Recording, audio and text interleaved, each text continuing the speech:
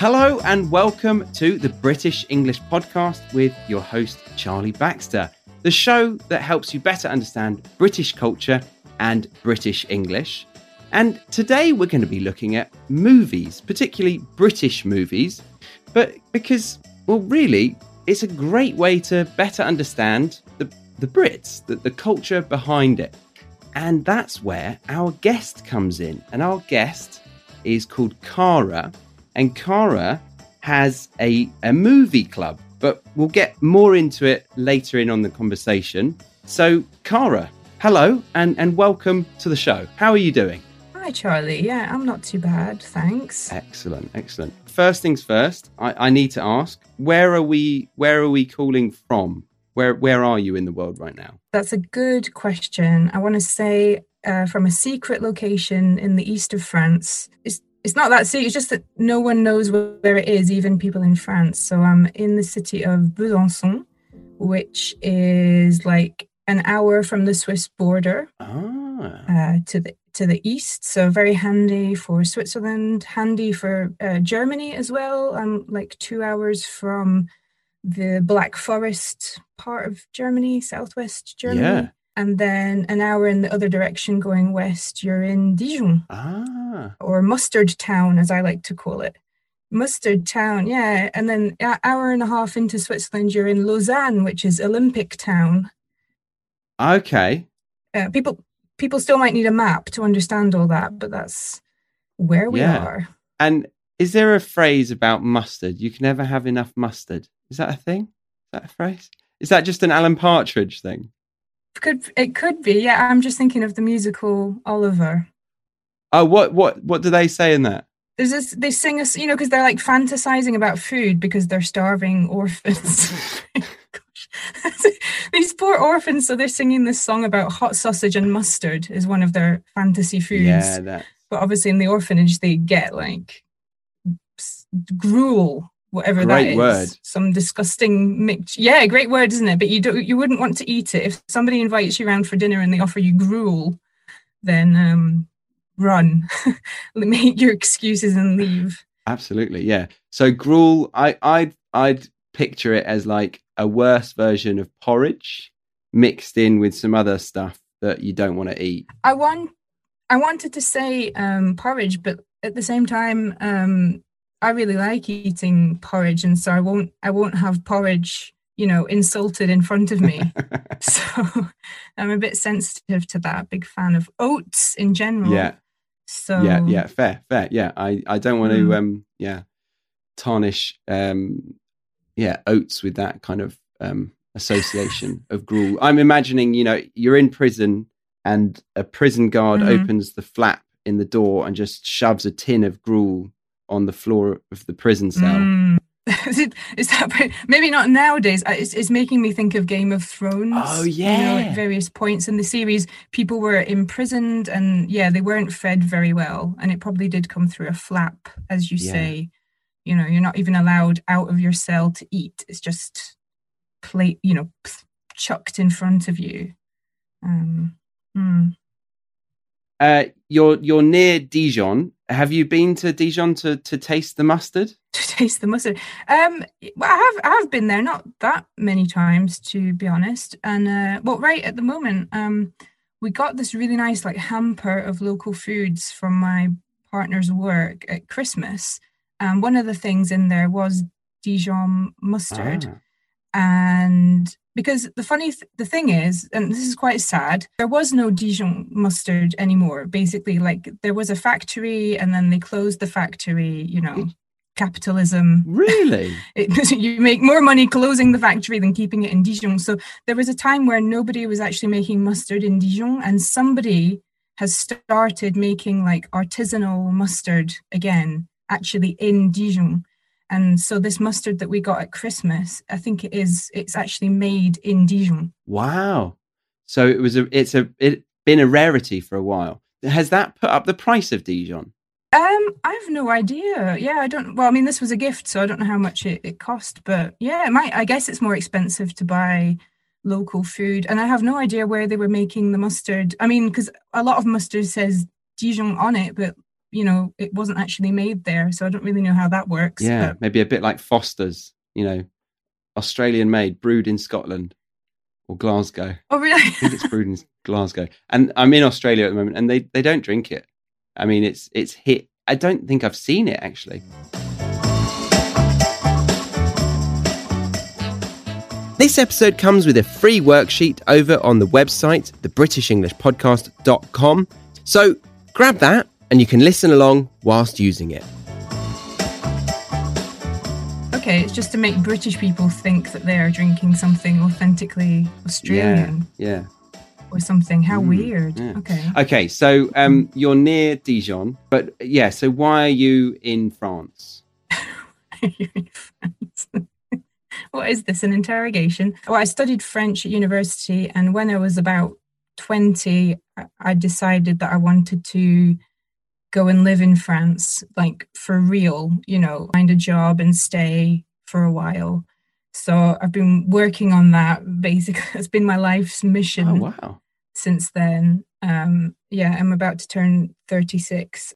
So I moved to France when I was 22. Right.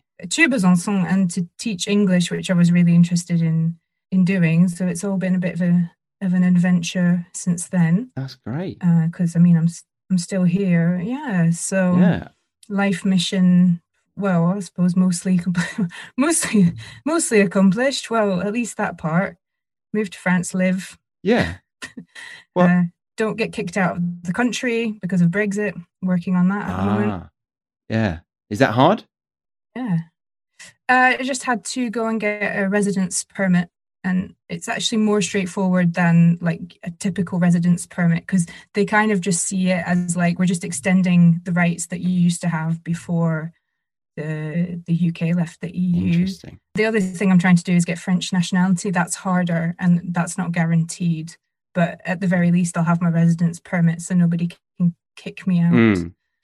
So that's good. That would be good. Yeah, a load off your mind. So do you want to essentially become fully French and let go of your British passport? Well, they recognise double nationality. Okay. That's not a problem, and I wouldn't have done it were it not for Brexit. But because I was like, well, if I get French nationality, then that gives me a European passport. Because the British passport, it used to be more valuable and useful for like living in Europe and going and living where you wanted in Europe, and now it's not. So you need another. you need something else. You need another passport. That's the way I see it. It's kind of just reestablishing that ability to live and work wherever you want in Europe. And okay, I've only lived in France, but who knows? You might decide to go live somewhere else, and it's nice to have that option. Definitely. Yeah, I was about to say the world's your oyster, but now that Brexit's happened, it's really not. Yeah.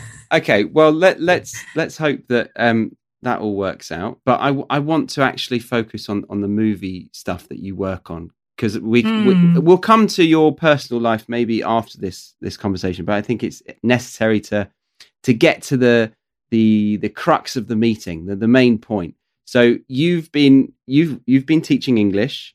You've understood, different cultures is a big part of learning a new language. So you've set up a movie club to help English learners. Is that right? Yeah. That's something that actually emerged out of the pandemic. Well, I've been playing around with teaching listening skills through movies for a while, and teaching listening more generally, because I do think it's something you can teach and learn how to do better. Like, there's more to it than just listening to stuff. So I've been doing that, and then I kind of had noticed that I had done some free movie clubs, and I'd also worked with at least one student on her speaking with movies, and I was like, oh yeah, this is interesting. Let's see where we can go with this. And then I sort of started a longer version literally last March. Slightly weird timing, but also kind of good in a way. And so we started doing kind of a 1 month club where we really take the time. I think this is the big thing with watching movies in another language. You have to give yourself time to understand them. And, you know, when we sort of sit down and just watch something once, especially when it's not in our native language, it's normal to not really get much or kind of understand much. Yeah, a lot goes over the head if you're just watching it the first time and it's not your culture, definitely. Exactly. So we really take our time. We give ourselves a month. And, you know, part of that is preparing for watching the movie, then actually watching it. I would say the students usually end up watching it more than once. Right. I mean, I'm not so strict about that with myself, because we do a watch party. So we watch it together and we discuss it on WhatsApp. Yeah, that is a bit easier for the students if they've already watched it at least once before, because, you know, we're kind of mostly texting each other like silly comments, really. That's nice. But yeah, it's fun, but it does sort of distract you slightly from the movie, but it's fun. It's almost like watching it together, you know, as you would do with friends and sort of laughing about. And I'd say that's quite necessary to get through the pandemic, to have a release like that, to have a group of friends that you can, you know, interact with and learn at the same time with. That's really nice. And I think you said that you had recently watched some British movies that caught your attention and you thought it might be worth exploring with me. Yeah, well, because I'm not like, I get the students suggest movies that they're interested in, and then we all kind of, you know, agree to watch things. Nobody's imposing anything. And we ended up watching quite a few British ones. It wasn't necessarily deliberate. It was just kind of how things worked out, I guess. So we watched Love Actually last Christmas, and I saw that on the TV like a few days ago, like French TV. Like, why are they showing Love Actually in the summer? Never mind. And yeah, there were. Well, hang on. So Love Actually, yeah, very much a Christmas feel-good film. And I just wrote a list of movies that I'd like to briefly talk about if we had time. And yeah, Love Actually was on there. Why did you choose it, and why do you think it's a good one for British culture? Well, we needed a Christmas movie, and I think one of the other students had brought it up, but at least one also intensely dislikes this movie. But then that was also quite good for discussion, because she was able to say why she didn't like it. But yeah, it's a good. Well, there is a lot about British culture in it. Thank goodness that I saw it on TV last week, so I can remember some of the things. No, because you get to see, there's like references to British culture in it, and you know, there's things like, you know, you see the Prime Minister features a lot. You see things like the nativity play at school. Yeah. That's a very British thing. In fact, I got the students to list all the stuff that came up. There's carol singing. So what's that? Good question, because I don't know if anyone has ever come round to my house to sing carols, but yeah, it's something you can do if you're not afraid of bothering other people. You at Christmas, you go round to people's houses, you knock on the door, and you sing carols and Christmas carols. So these are traditional songs, sometimes often kind of religious, but not always. And then I guess, do you ask for money? Is that it? Do you do it for charity or something? I think they have a little charity sort of tin that they shake at the end, maybe, or the little kid at they ask you for a little bit of a donation. 50p. Yeah, 50p. Yeah, that's not too much. Something like that. Yeah. So there was the carol singing, the nativity play. So you've probably been in one at school. I was in one at school. Were you so you tell the story. Sorry, were you a big part in your nativity plays? So I wanted to be an angel, and I was given the job of reader. So I was like narrating part of the story. Isn't that weird? I was a narrator as well. Oh, yeah. Really? Oh, wow. Okay. 1 year. And then I got demoted and I was at the back, and I was so hot and flustered. I remember I fainted on stage. Oh, no. Yeah. Oh, was this like this would have been pre-smartphone and cameras everywhere, right? So nobody would have filmed you. No. Yeah, lucky. Yeah. Because that would have been embarrassing. Like, yeah, that was just to have the video. SMS sort of lol, he fell over kind of thing. Oh gosh, poor you. Yeah. Oh no. No, yeah, I can't remember it that much, but yeah, the narrating, that's funny that we both did that. So you were on the side of the stage. You weren't in the spotlight. You were just. not exactly to the side, and Mary and Joseph arrived in Bethlehem on their you're like, so are you narrating or are you singing? Because it sounds like you're confused whether you're in front of a front door. Half singing, half. I'm trying to imagine, like, in my sort of 6-year-old voice. I don't really know how I did it, but for some reason in our primary school, it was only the children in the second year of primary who did the nativity. Oh. So the 6-year-olds. I have no idea why it was always given to them. Right. Okay. Yeah. I think I remember doing multiple years.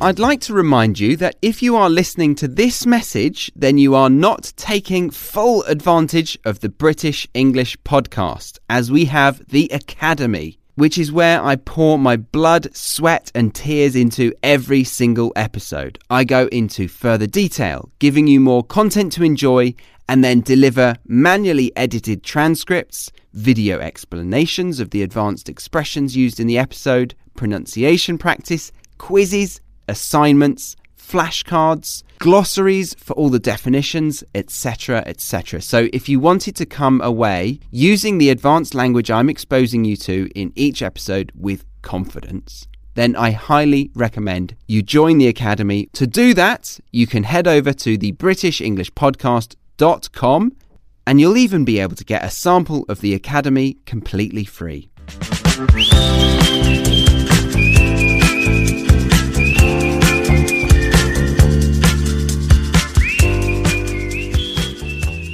Okay, yeah, so we've got the nativity plays, yeah. I also feel like it was just filmed in very like authentic settings in a lot of the places. And I'm not talking necessarily about the 10 Downing Street, sorry. Nearly forgot where the Prime Minister lives. I'm not talking about that, but I'm talking about just the homes and the outdoors and just the small little things that they would use. That just felt very, very English. Like if you just give me a second of that frame, I could tell you that that's an English home. You know what I mean? Yeah, that's very, very true. Yeah, like when the Prime Minister is looking for Natalie's house, and it's a row of terraced houses, so that's so typical. And then some people live in posher houses in Love Actually, so you can kind of see that as well. But it's very true. For some reason, I want to say when the guy who's like a sort of aging rock star goes to the radio station for an interview, for me, that felt very, I don't know, growing up, I listened a lot to like Radio 1 and the radio, and I don't know, for me, that felt quite authentic as well. Yeah, I agree. And that relationship, I really enjoyed that with the was he his manager? The old slightly larger guy. Yeah. Yeah, I think his manager. Yeah, that was quite sweet at the end. Well, all of them developed into loving relationships, didn't they? So Love Actually, that had really natural settings and the nativity play and the carols as well. And of course, the very natural British scene of a porn industry, you know, when that guy was warming his hands for her bosoms. Very normal, isn't it, in England? Were they doing... Okay, because I was kind of like, are they meant to be doing like test scenes for a porno? Yes. Well, I shouldn't say porno. I think it was just a film that had soft erotica in it. A sex scene, yeah. And they were just doing lighting. Yeah, they were doing lighting and they had to get the right angle for everything. They were very professional. Yeah. Well done.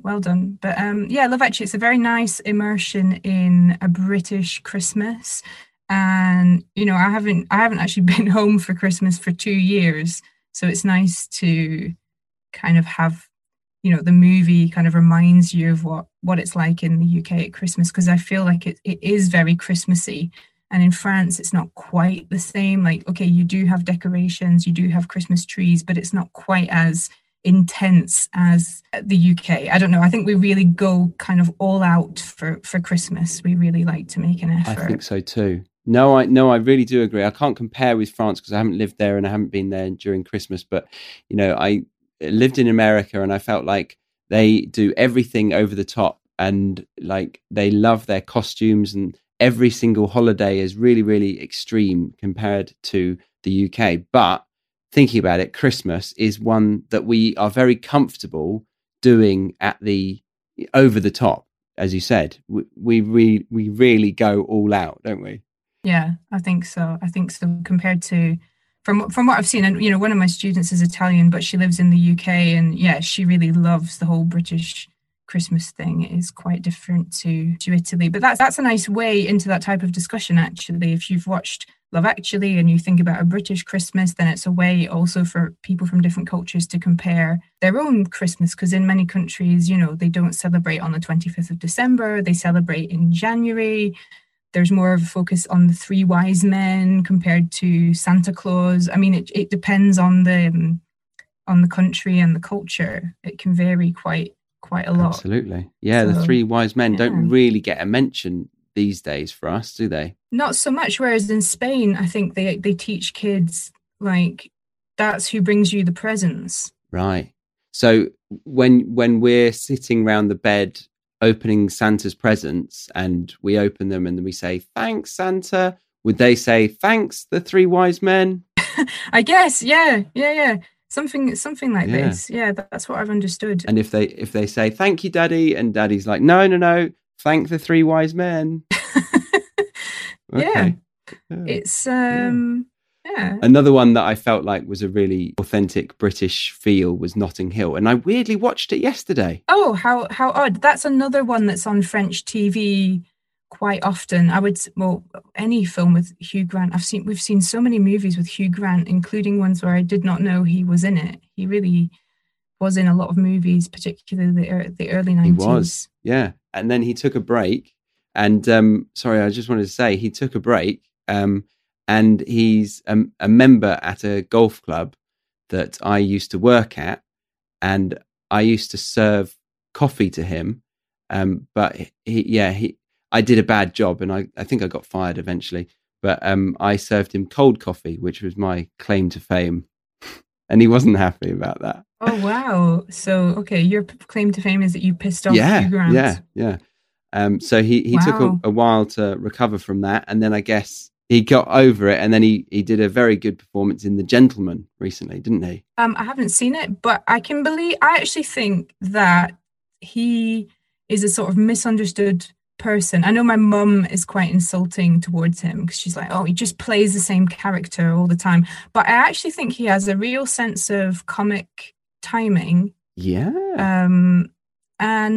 He's done more serious roles, and as he's gotten older, I think he doesn't take himself too seriously, actually. I think he knows that maybe part of his career is a bit of a joke. Oh no, this is getting awfully slanderous, isn't it? Like, you served him cold coffee, I'm insulting his career. Are Hugh Grant's people gonna like... Well, luckily for us, Hugh Grant is pretty fluent in English, so he might not be focused on this podcast. The Gentleman will put your mum to shame because he was so different. He was far from the posh, well-behaved or slightly self-deprecating gentleman, sort of in a charming way. He was really odd, a unique character in The Gentleman.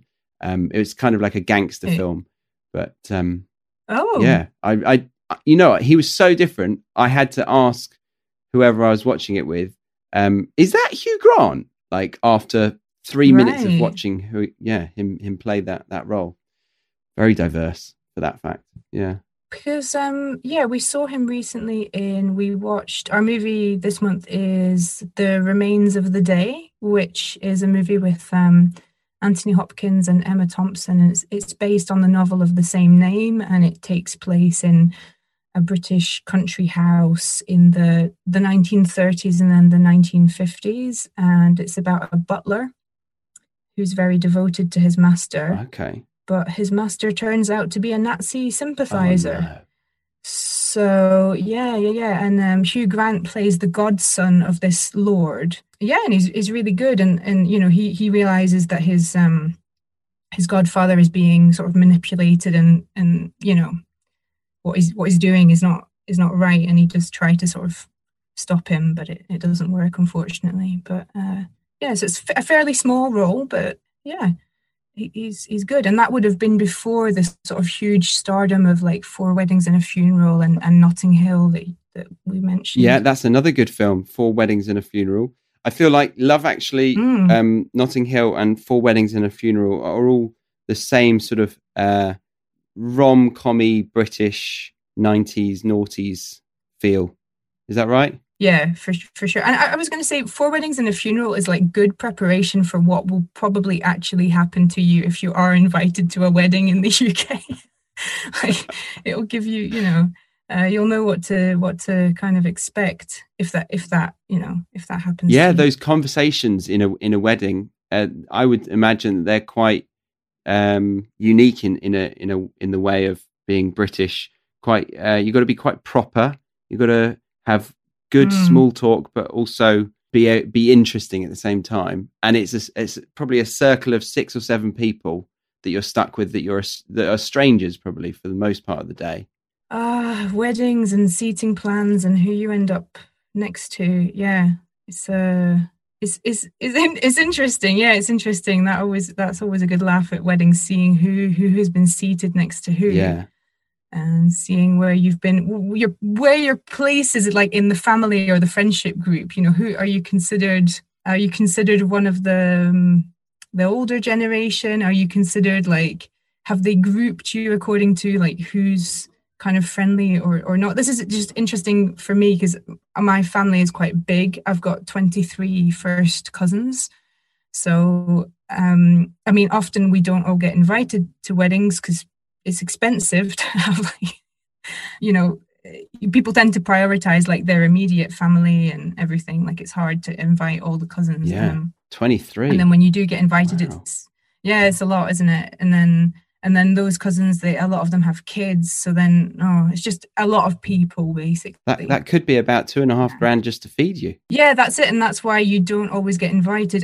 The last wedding I went to at home, I wasn't invited to the wedding. And then somebody else dropped out or something. And we were actually prioritized by age. That's good. That's fair. Given my... Yeah, I thought that was a very fair way to do it. Thank you to my cousin for doing that. And we were like next in line to the throne.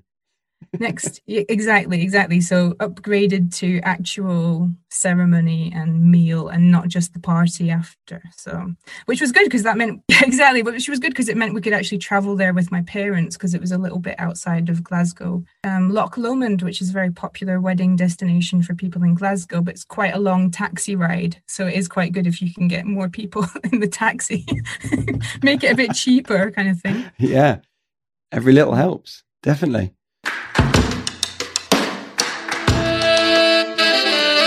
So, if you wanted to listen to the full conversation, you can easily become a premium podcast member and get access to all parts of this conversation and all conversations that have ever taken place on this show. So that would be, as of this recording, about 48 extra listening sections that you haven't been able to get. And I'm going to estimate that is over 8 hours of non-stop listening practice. And did I mention, these all come with manually edited transcripts and extended glossaries. And thinking about the glossaries, I reckon we've got over 2,000 native expressions explained specifically for non-native learners in there now. And the membership is as cheap as chips. So what are you waiting for? Go over, support this podcast and get a huge amount back with the premium podcast membership. And then, of course, we have the Academy, where I make exclusive videos, audios, pronunciation files, interactive quizzes, and much, much more to get you confident with the language I'm exposing you to in these episodes. And then, to top it all off, we have weekly speaking classes to get you practicing the language yourself and to ensure you're using the phrases properly. And as the classes have been going since April 2021, I'm now able to share some testimonials of those who have been involved in the Academy for some time now. And here is what one student from Thailand has to say about her experience. I came across Charlie's podcast not so long ago. I got a test for the premium program first. And before I knew it, I have been joining his academy program without any regret because the program has broadened my horizons to better understand British culture and improve British English fluency.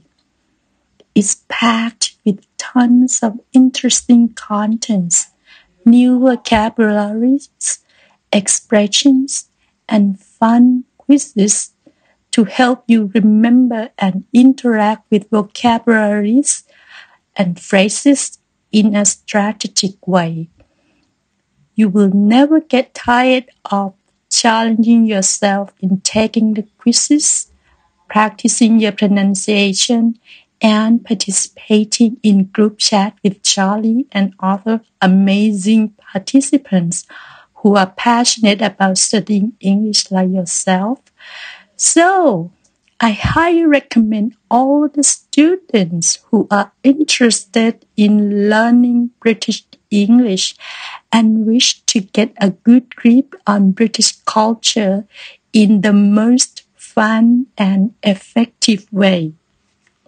Thank you so much, Katami, for that. And guys, I promise no cash was exchanged for that testimonial. So you heard the woman. If you want to join a bunch of passionate learners and want to get a good grip on British culture in the most fun and effective way, then head over to thebritishenglishpodcast.com and join the Academy.